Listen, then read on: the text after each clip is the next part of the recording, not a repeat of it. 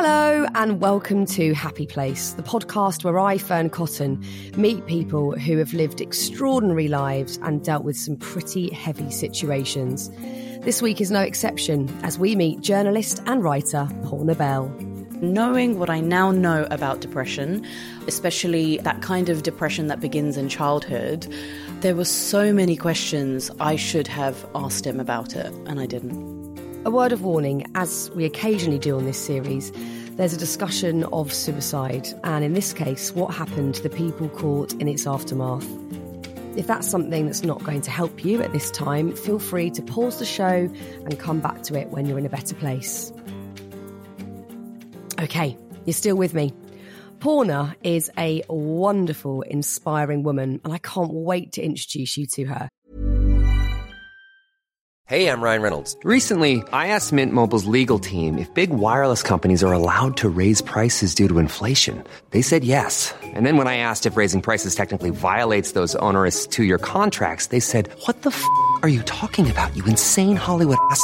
So to recap, we're cutting the price of Mint Unlimited from $30 a month to just $15 a month. Give it a try at mintmobile.com/switch. $45 up front for 3 months plus taxes and fees. Promo rate for new customers for limited time. Unlimited more than 40 gigabytes per month. Slows full terms at mintmobile.com. And now, here's the show.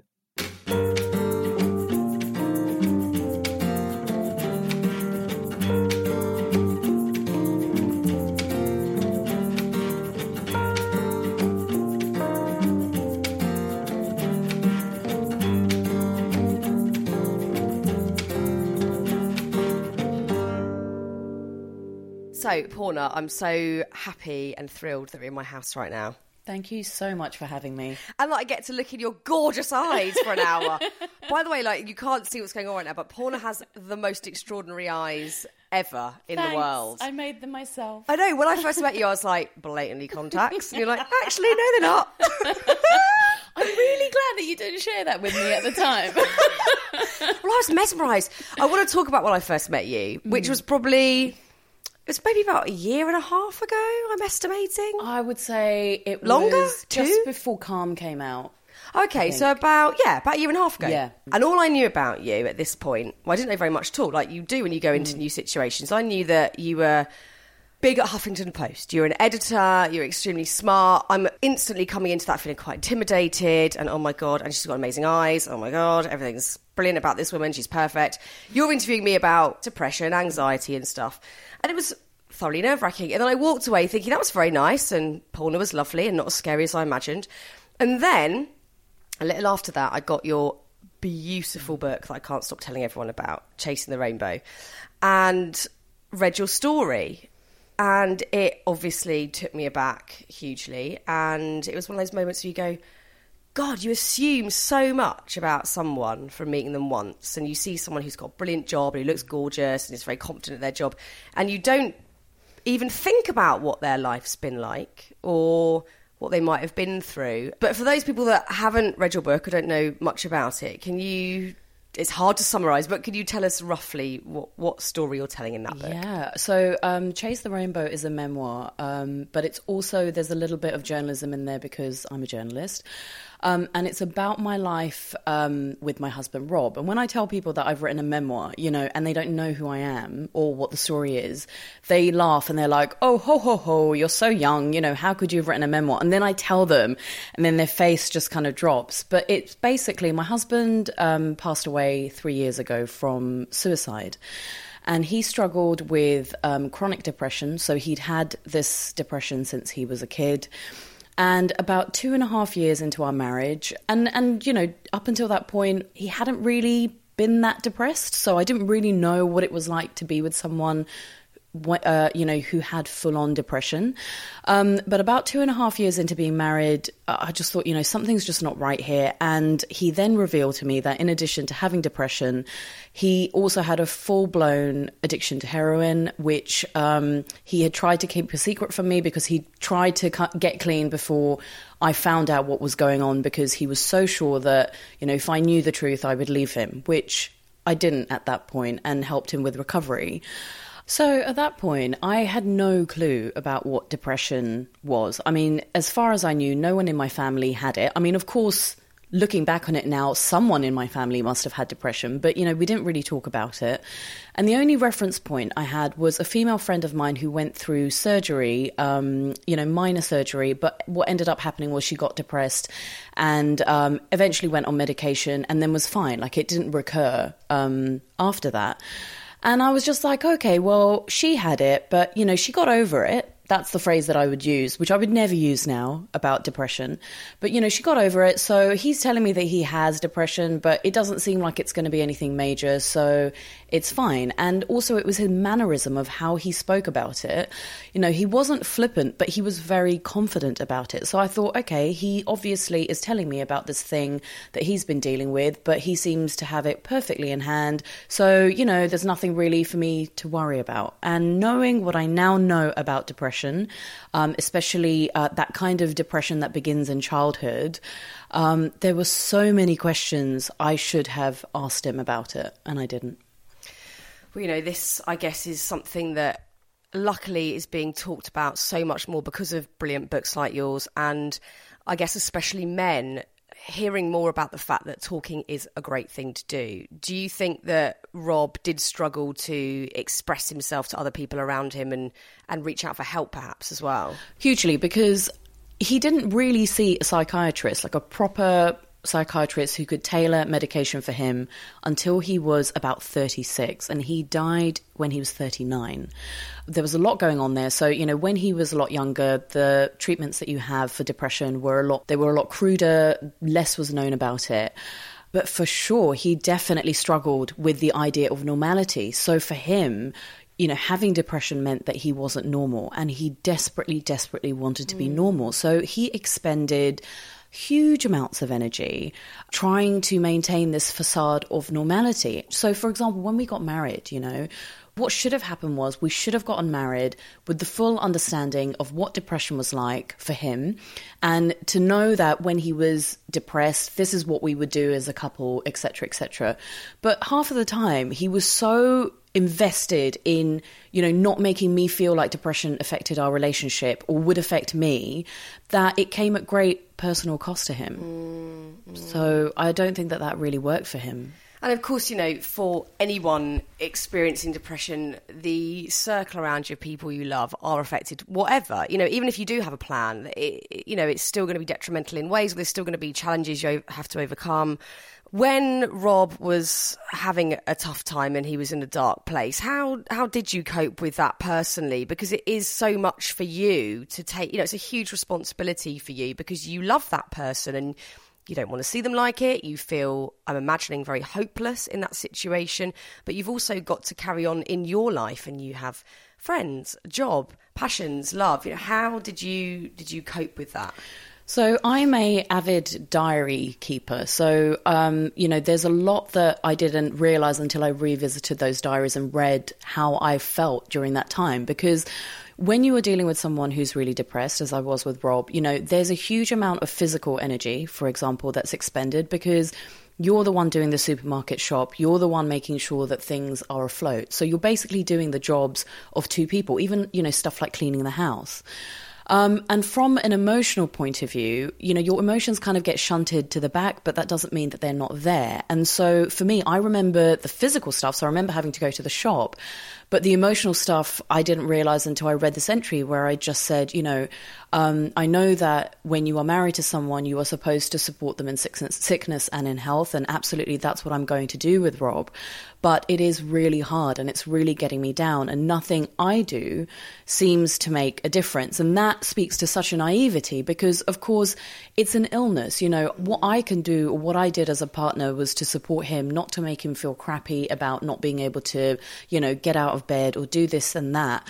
But it still affected me, hugely as a person. And also there was an idea of what I felt couples should do together. So, something as simple as go out on a Saturday afternoon and get coffee, and for a lot of the time when Rob especially was ill, he just wouldn't be out of bed, like he wouldn't be able to get up. So we didn't necessarily do stuff like that for a big chunk of our relationship when he was ill. And I have to say, for me, it was enormous at the time, but I was just trying to sort of pedal, put one foot in front of the other and get through it. So I don't think there was a day when I just felt completely overwhelmed by it. I think there was just a low level feeling of, this is really hard, and I have to hope that one day, it's going to lift. And when I realized that it wasn't really lifting, and this wasn't something that was just going to go away overnight, I started to reclaim certain bits of my life. So, for example, I used to stay at home a lot with Rob because I just felt quite guilty going out. And I was like, if he's feeling terrible, I don't really want to go out.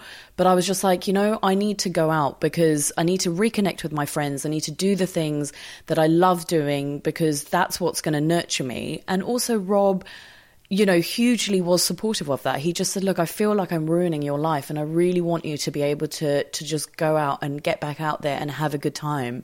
But it was always hard maintaining that balance of, going out and knowing in the back of my head that he was at home on his own. Well, of course, because that's also massively alienating for you because, as you said, everyone by default compares their situation to others. It's our way of working out how we fit into society and how we fit into our friendship circles. And I think a lot of us do that. We go, oh, well, that couple always do this or that family do this. And that can be very alienating because if you don't know anyone else experiencing what you're going through, can you say anything? Did you talk to friends about it? Can you admit those feelings? Is there then guilt on top of that you're telling other people Rob's situation? How did you communicate that to others?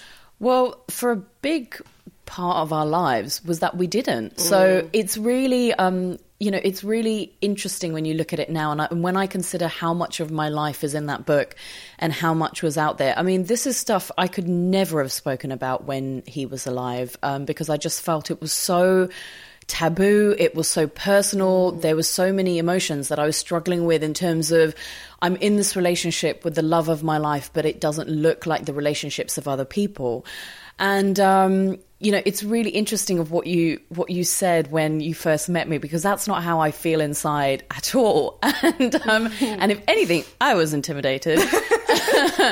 But it's also, I think, what I have learned the hard way is that you do not know what's going on in someone else's life. So, for example, all of those days and months and hours that I spent when I was with Rob looking at other people's relationships, and I would definitely say I was envious, not because we weren't in a loving relationship, but I was envious of the normality because that's what I had signed up for.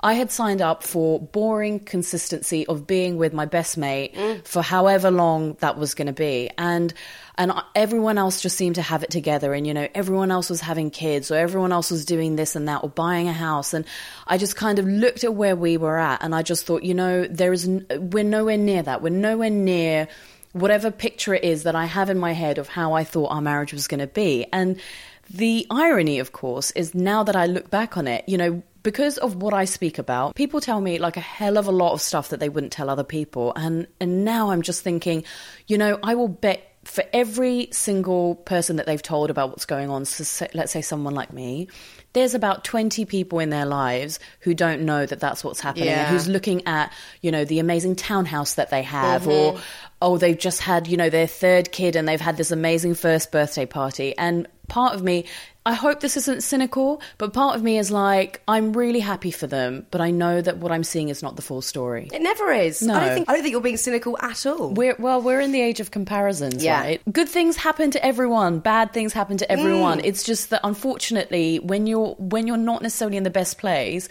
you look at all the good things that are happening to other people and you use that as this comparison point to where you currently are and how you emotionally are. I do it all the time. Yeah. And it's just, unfortunately, I mean, is there a cure to it? I don't know. I just think it's human nature. It is, because we know the rules. We know it's a fantasy. It's not like we're going, oh, but I believe it all. We know, but we still, by default, and it is like you say, when you're having a bad day, when you're already feeling vulnerable, weak, that you will probably search those things out. And if it wasn't Instagram, would be doing it in some other way, more than likely. So you've talked so brilliantly already about dealing with that almighty struggle that was put upon you, and And not only depression, but also you're dealing with addiction as well. And I'll be honest with you, Paula, I have dated a lot of addicts. And it's definitely been a reoccurring lesson for me. And my husband now, and he's very open about this, is sober and clean and very dedicated to that. And, you know, even that takes a lot of consideration and time. But, you know, we're in a very good place to everything. But, you know, from as far back as I can remember with boyfriends, it's been very turbulent in that area. And the one thing, not now at this point in life, but certainly growing up, when that destructive behaviour was in my stratosphere, that in turn would usually lead me down a road of self-destruction, and not with drugs and alcohol. That's never been a problem for me, thankfully. But in many other ways, I've either not looked after myself physically, haven't been eating properly, have been not sleeping well, going out a lot, hanging out with people that I knew weren't necessarily good for me. And it was this sort of weird mirror effect in a relationship where I would go off in my own self-destructive cyclone over here whilst they did theirs there, because I was trying to help, knew I couldn't, and then spinning off in this direction. Did you ever feel that you had tendencies to go off and be destructive in your own way, or was it very important that you kept yourself very together to be as strong as you could for Rob? So definitely was the latter. So I also have never had a problem with alcohol or drugs. I mean, I wasn't great in my 20s around alcohol, I would say, but let's face it, who is? No, I love drinking. Don't get me wrong. I just didn't tip into problematic areas. It was never, I'm never and have never been the person that's like, oh, it's 11 a.m., you know, I'm going to start drinking then, or anything like that. And it's just not in me. So when I was trying to help Rob through his recovery and all of the chaos, as you know, that addiction brings around that, what it made me become was incredibly, I don't want to use the word controlling, because that insinuates that I was controlling him, but it's more like I needed to be in control of everything. And when something happened, which then threw that off course, so not necessarily even to do with Rob, like actually more often than not, it was just complete random stuff. The overreaction on my part was just incredible. And I think what happened was I used to go to a support group because I needed a space where I could talk about Rob being an addict and how I felt about that and so on, in a space where it didn't feel like I was being judged, and also just to kind of get advice from people that were going through something similar. And I saw that on all of their faces in terms of, so the fact that they were going to a support group means that they weren't self-medicating themselves, right? But all of them, you know, had very heightened sense of anxiety around things that they really probably shouldn't have had, and definitely needed to control certain situations. So a classic example was I went to Spain with my best friend and my sister. And they will not thank me for saying this, but they were both in the car and I was kind of like watching them try to reverse the car, and basically one of them, who shall remain nameless, drove on some steps. So the car was basically stuck on these steps, and we were like, oh my God, we're in Cadiz, what are we going to do? We're going to have to get a tow truck. And they were completely fine about it. I was completely flipping out. And then afterwards, you know, they said, look, like, you know, you just kind of, the way you reacted to that, it actually wasn't that bad. You know, we were going to get it sorted out in the end. And that's a really silly example, but it is an example of how something that actually really didn't deserve the reaction that it ended up getting. But it was because I was so stretched thin across other areas when it came to, you know, Rob's unpredictability, and is he going to pick up the phone, and has he relapsed, and is he going to be okay, and how is his recovery going? I think that's so prevalent for people in many ways. If they've even had a turbulent childhood and then they're still trying to sort of relinquish control later on in life, it can be small moments that tip you over into this abyss, and you just feel like it can be a tiny thing, like you say, but you just want things to be in line and in control. I guess to feel safe, secure. There's a lack of that going on. Safety is a huge thing. I mean, so I talked to Rob about this, about the idea of safety. And I just said, look, you know, in our relationship, I love you so much. And obviously you make me feel safe. But I said it's up to a point, because when you are actively using drugs or alcohol, I don't really know what's going to happen because I'm not dealing with, you know, someone else who doesn't have a problem with this kind of stuff. I'm dealing with someone who does have a problem and who crucially doesn't have an off switch when it comes to that kind of stuff. So what ended up happening was that my home was starting to not feel safe. And by that, I mean, you know, for me, my home and definitely, you know, present day, I went to great lengths to make it feel like this is it's safe, it's warm, it's a haven from everything else outside. And I would just remember some days, you know, coming home, like after a really long, you know, very full on day at work. And my job at that time was very full on. And I'd kind of go into the house and I was just like, I don't know what's going to be waiting for me inside, you know. I don't know whether, is Rob going to be here? Like, will he still be asleep? Like, what will be going on with him? And more often than not, it was kind of okay. And we'd make dinner and it would be perfectly normal.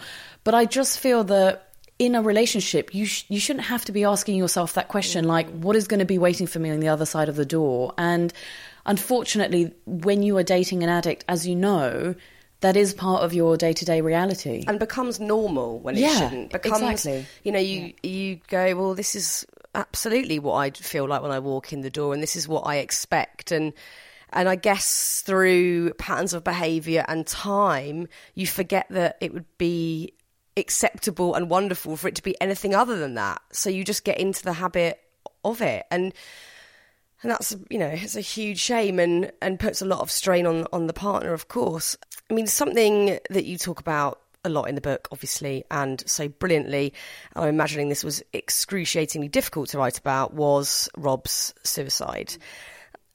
When that happened, obviously there's so much shock and trauma around that. Was there any part of you that had expected that to happen?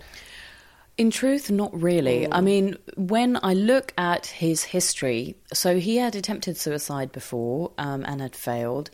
And in the book, and this was one of the hardest things to write, was that just before he left for New Zealand, which is where he took his own life, he had to stay at the Priory. And I remember a few days before he was going to go, this was his second stay in the Priory, and I remember a couple of days before, you know, I had come home and like his voice was like really hoarse. And I remember just like, I actually made fun of it. I was like, why are you talking like a lady? Like, what's happened to your voice? Because I'd had tonsillitis before and I was like, oh, maybe he's coming down with that. And he was like, oh no, I think I'm just coming down with something or whatever. And his mum kind of voiced some concern, you know, around like, had he made an attempt on his life before going into the Priory? And I just was like, Prue, you know, no way. I mean, like, he seems really invested in, you know, his health and his care. And at that point, what had happened was, as a consequence of his constant relapse, I had asked him for a separation because I had just gotten to that point where I needed to have some space from him, and I needed him crucially to do his recovery for him, not because he was worried about losing me or anything like that. So I just needed some time away from him. And then when I looked at the notes, you know, all of the doctor's notes, it had said that he had come into the Priory having made an attempt on his life. And how that felt, I mean, I just felt like someone had punched me in the stomach because I had come home that day, like, I had made a joke about it, and then we had dinner. He had dinner and conversation with me, you know, as if we were a normal couple. And that, I don't think I will ever get over the shock of that. But I think he was in New Zealand for about 3 months, and he had engaged with a detox program there. So it's a lot easier to engage with detox programs there than it is in the UK, because we have all sorts of really weird restrictions around someone engaging in help, which still makes me so angry. But they'd accepted him into this program, and the first day that he had gone to this program, that was, so he sort of, you know, kissed his mum and dad goodbye. You know, they said that he seemed really calm, really happy. And then things just kind of snowballed after that, you know, so it would have been their evening, our morning, because of the time difference. And I just got this really weird set of text messages from him, and then we kind of were having this, you know, quite terse exchange, because I couldn't understand what he was saying to me, but he was basically trying to say that he couldn't really, you know, do this anymore. But the language that he was using, it wasn't clear. Like, it was very vague. And he'd used language like that before. And, so I just said, I just don't understand. And, you're making me really worried. What's going on? And then he just kind of went missing. He said, let me just say goodbye to my mum and dad in peace. And, and I'm sorry. And then just kind of went missing. And then we exchanged phone calls, me and the family and so on. And I was so sure. I just said, you know what? I bet you any money he is going to turn up. He's just going to be really sheepish, like maybe he's been drinking. But I said, like, honestly, don't. And in my heart of hearts, even though I was concerned that he wasn't in contact with us, I was so sure he was going to turn up. Because also the alternative, I could not think about the alternative. My brain could not go there. No. And then when it had been about 12 hours, and my mum-in-law called me, and I knew what the news was because she was crying on the phone. But, like, it wasn't until she actually said the words that I thought, oh, my God, like, the nightmare is real. This has happened. And I even remember saying to her, are you sure it's not someone else? And now I feel so guilty for saying that because, I mean, who on earth would wish this on someone else? But I was like, maybe it's not him. Like, maybe if they haven't identified him, it's not him. But of course it was him. My gosh, the levels of shock that you're going through, you can't compare them to anything. That is just the absolute, even with a history like Rob's, of course you don't want to think that's an option or think that that's going to be a reality. It's just the unimaginable. How do you start to believe that you're going to have a good life and a future after such trauma? I think that the immediate 6 months is literally like getting up, brushing your teeth, going to work, and so on. And some people don't make it to work in that time. Some people take 6 months to a year off. I went back fairly quickly, about 3 weeks after, because I needed to work and I could not imagine anything worse than just sitting at home, with the curtains closed. But there was a point when I just thought, okay, so what does this mean? I'm grieving for Rob, but what does this mean for my life? Because I could let this completely break my life and shatter it, or I can look at what I need to do to be able to heal and recover from it. And it's not like I coherently had those thoughts, one day. I think this was just a gradual understanding that one life was already lost and I couldn't let my life be lost in it as well, because it's actually quite a common thing that ends up happening. And the only thing that I could do to just maintain my sanity was to write. And so it was to write and articulate, what I was thinking and how I felt about Rob, because especially a suicide it's such a complex death. There are so many different types of emotions in addition to loss and sadness, factoring in guilt, responsibility, all of those types of things. So I started writing and sifting things from that about what I needed in my life to make myself feel whole again. And I think a really big part of that was that it was to embrace the fact that the person that I was when I was with Rob was no longer here, that person had unfortunately dissipated. But what I could do was to take the best parts of who I was as a person when I was with him and to build on that. And so for me, a big part of that was empathy and compassion and understanding of just how big and how complicated life was. And to be able to, I'm not saying sit down and talk to people about their problems, but to be the sounding board or to be the counterpoint that could just give a bigger perspective than what the average person would, and to be able to help other people to heal as well, I found incredibly healing for myself.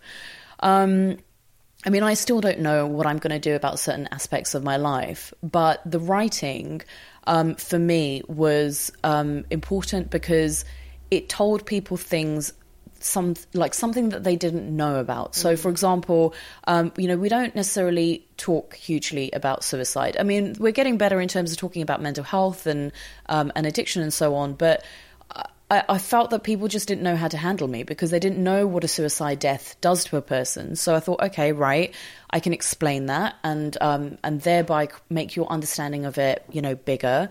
But also just, there are so many partners and spouses who are dealing with someone or who are with someone that they love very much, who has problems with mental health, for whom there's not a huge amount that articulates that experience. And so I just thought, actually, I'd really also want to be able to be the arm around the shoulder for someone that just might be going through that.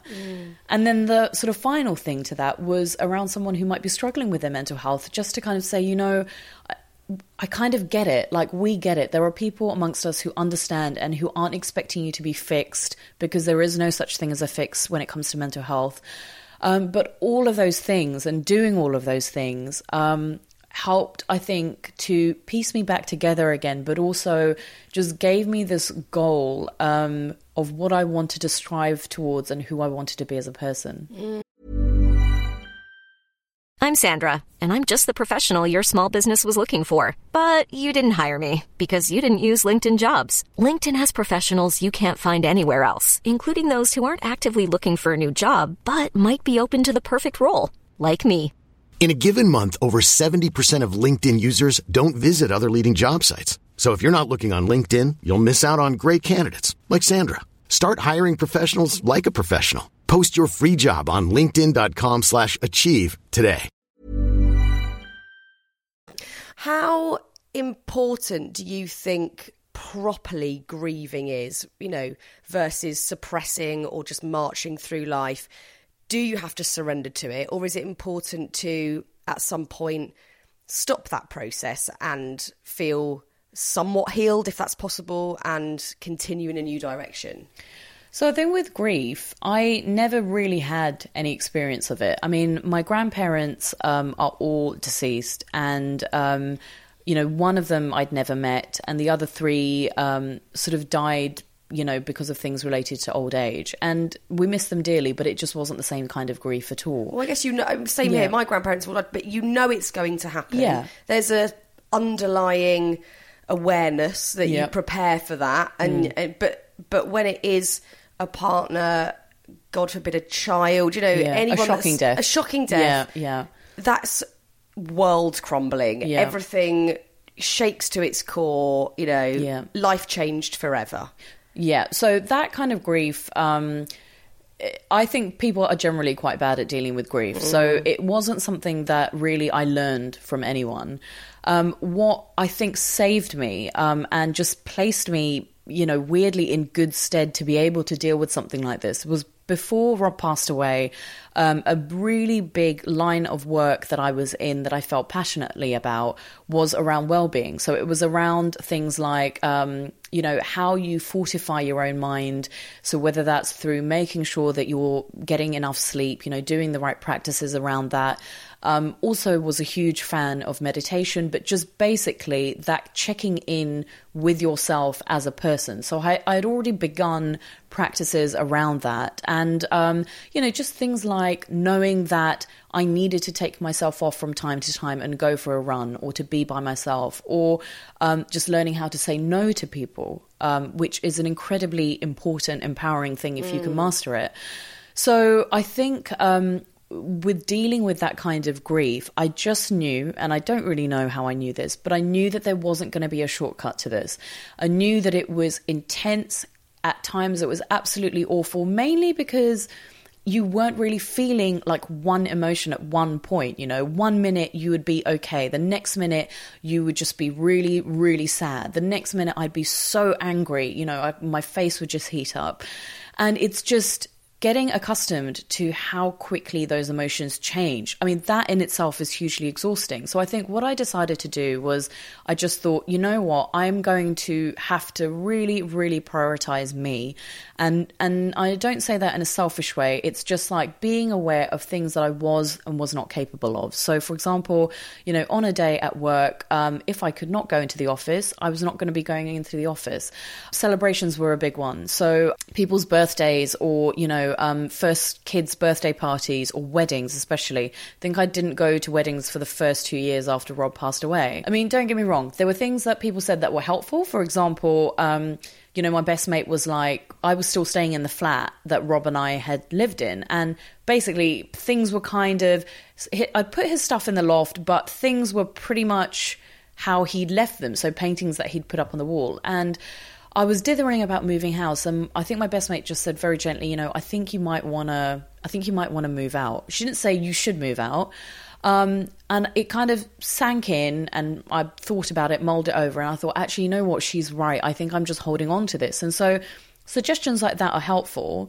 But I think when I really totally went apeshit was when someone suggested that it was time for me to move on.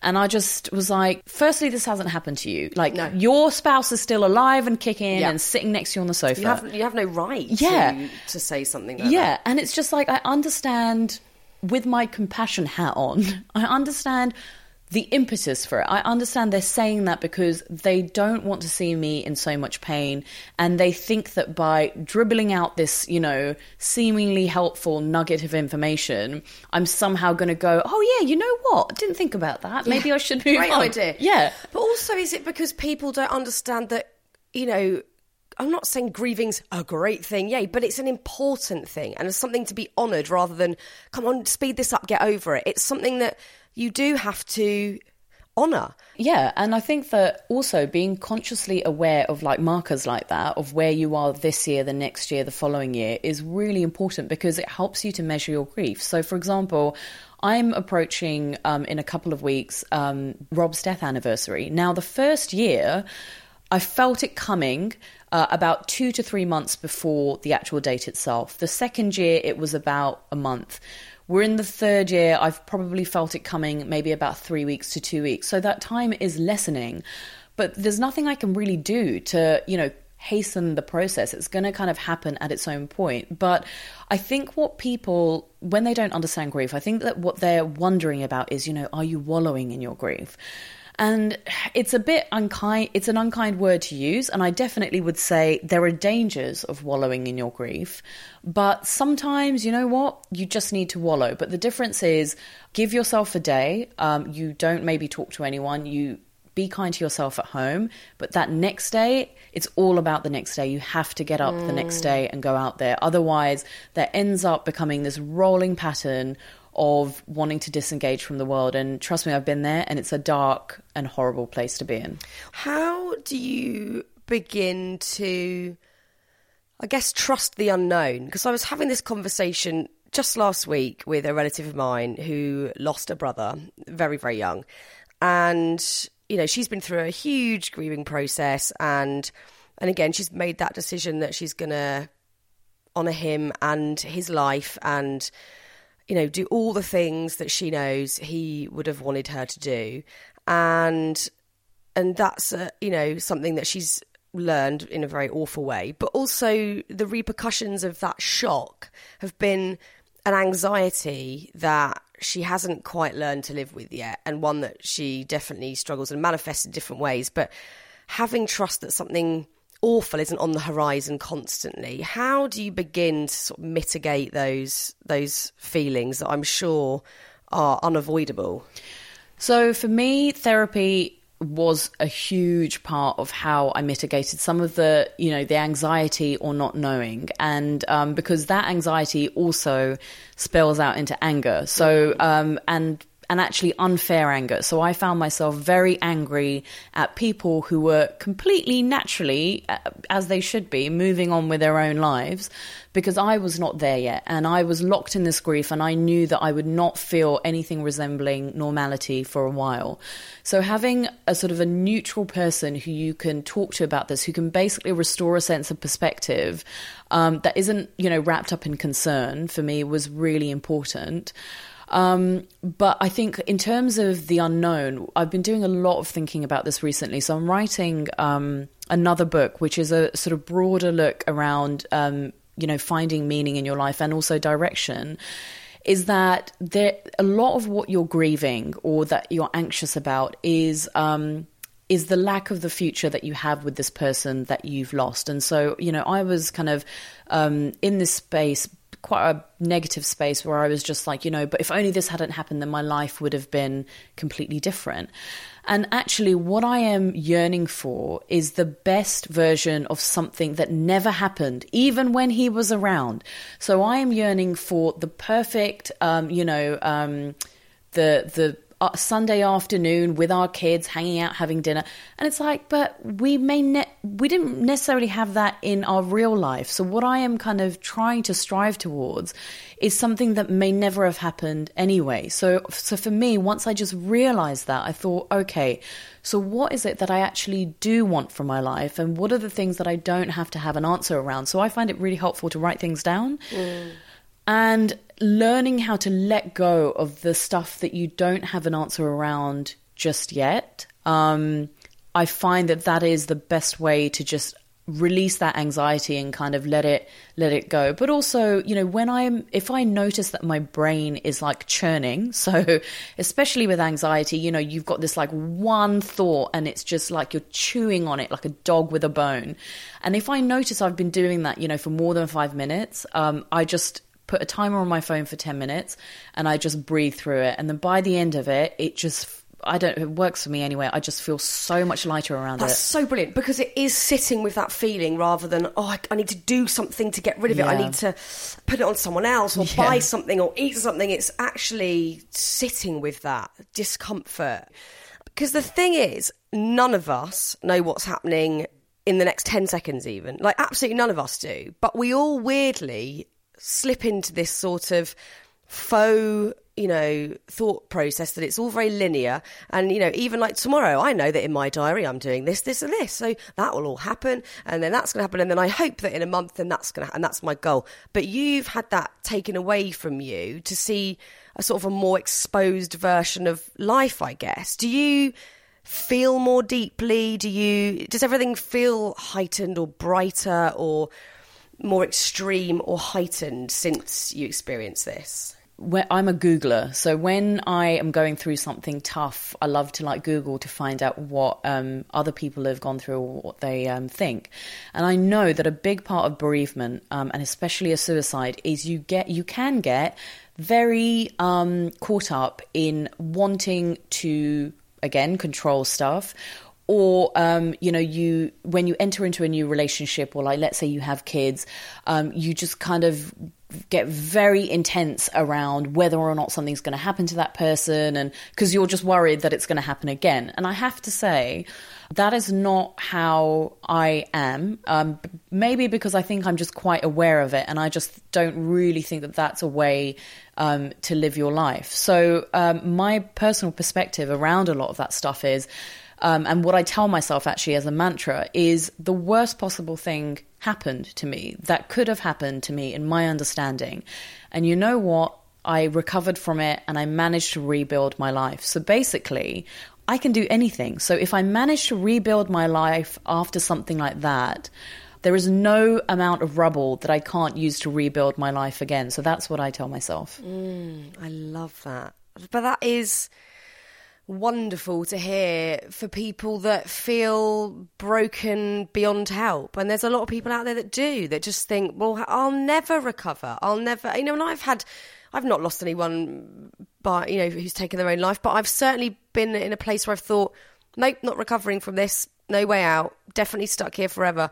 And I think to hear somebody else say it and know it's possible is a gift in itself, because you see other people around doing it.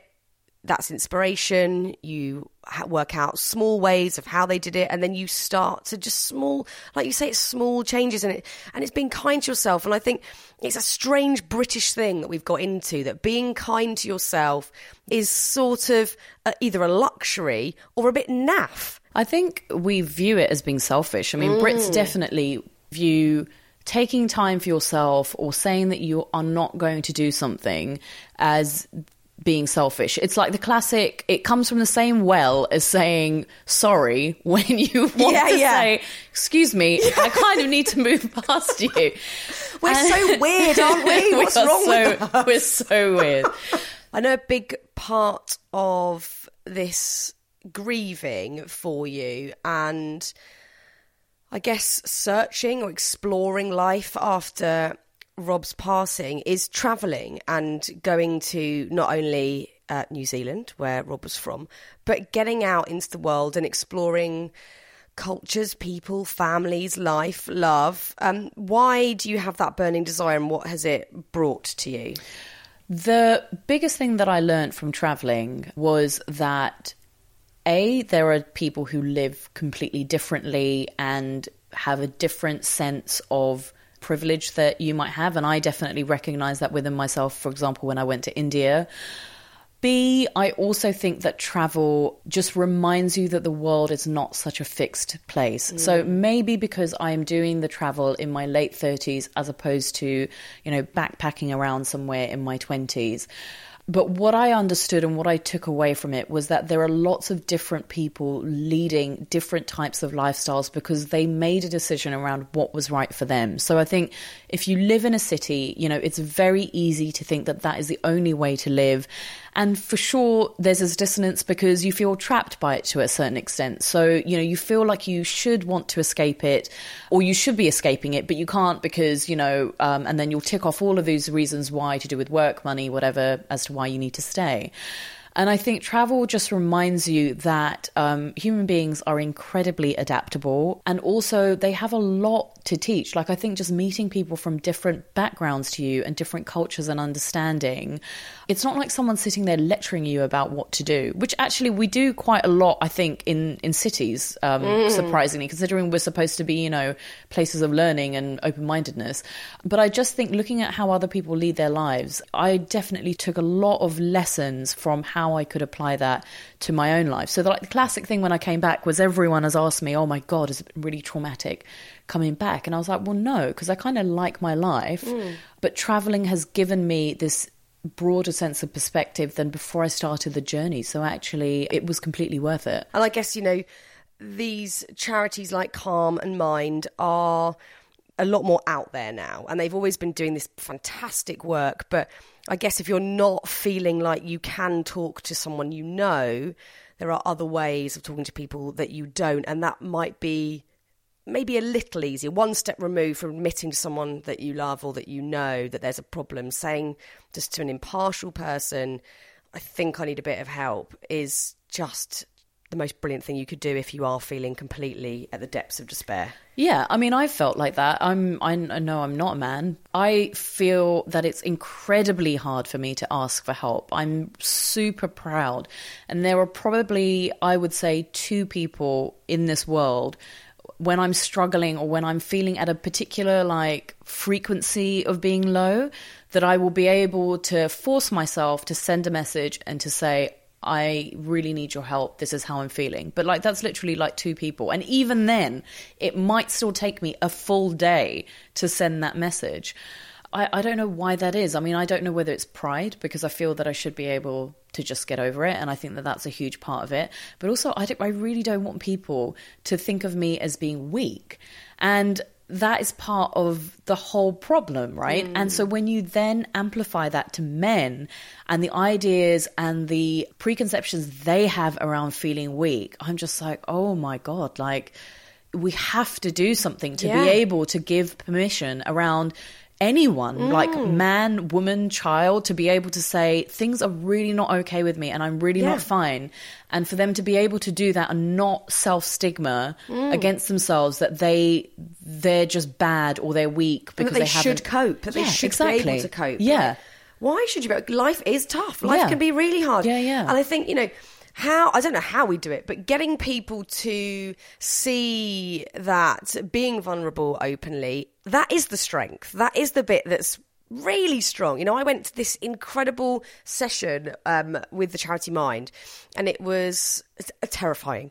It was a group session, and I sat in, as everyone else did in the room, complete strangers, maybe 15 of us, and we did a workshop where we had to sort of write down thoughts and feelings. It was sort of poetry, spoken word thing, and then stand up and read. And I was thinking, nope, not doing this, thank you, not for me.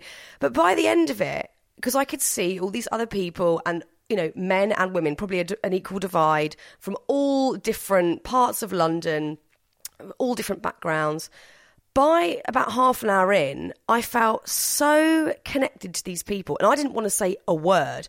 By the end, of course, I'm stood up, like, reading my frigging silly poem I've written, but it's that moment where you realise that weakness is the strength. That is the bit that is, like, holding you together with other people, and when you recognise it in them, you can then see it in yourself, and you go, oh my God, this is okay. This is absolutely fine. And again, it is part of that kind of Britishness to be very, strong about things and tough. And it's hopefully and possibly very slowly, things are changing and the perception of that is changing. And that can only be a good thing.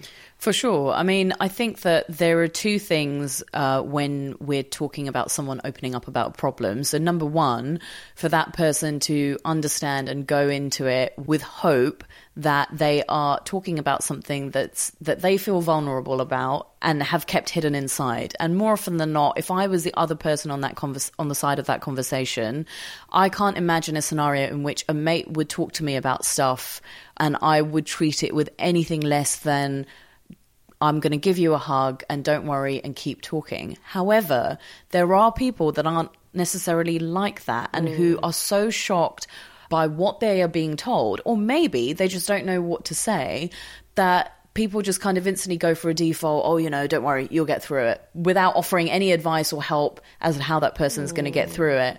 So I think, number one, people should feel a bit more confident about opening up about what's going on. But number two, I think that if you are the other person on the end of that, just understand that you're probably not being told stuff because they want your advice. You're probably being told stuff because they just need someone to listen. Porna, I cannot thank you enough for A, traipsing over to my house today, but B, for being so beautifully open about this experience, because I'm not sat here imagining that this is great fun for you to talk about the most traumatic thing in your life, but you're present and you're willing to do it and you're open, and that is invaluable to so many people. So thank you. Thank you for having me, honey.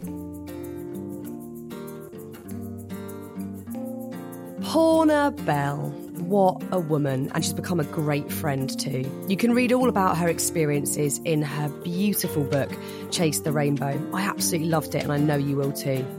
If you've been affected by anything in this podcast, please talk about it with someone.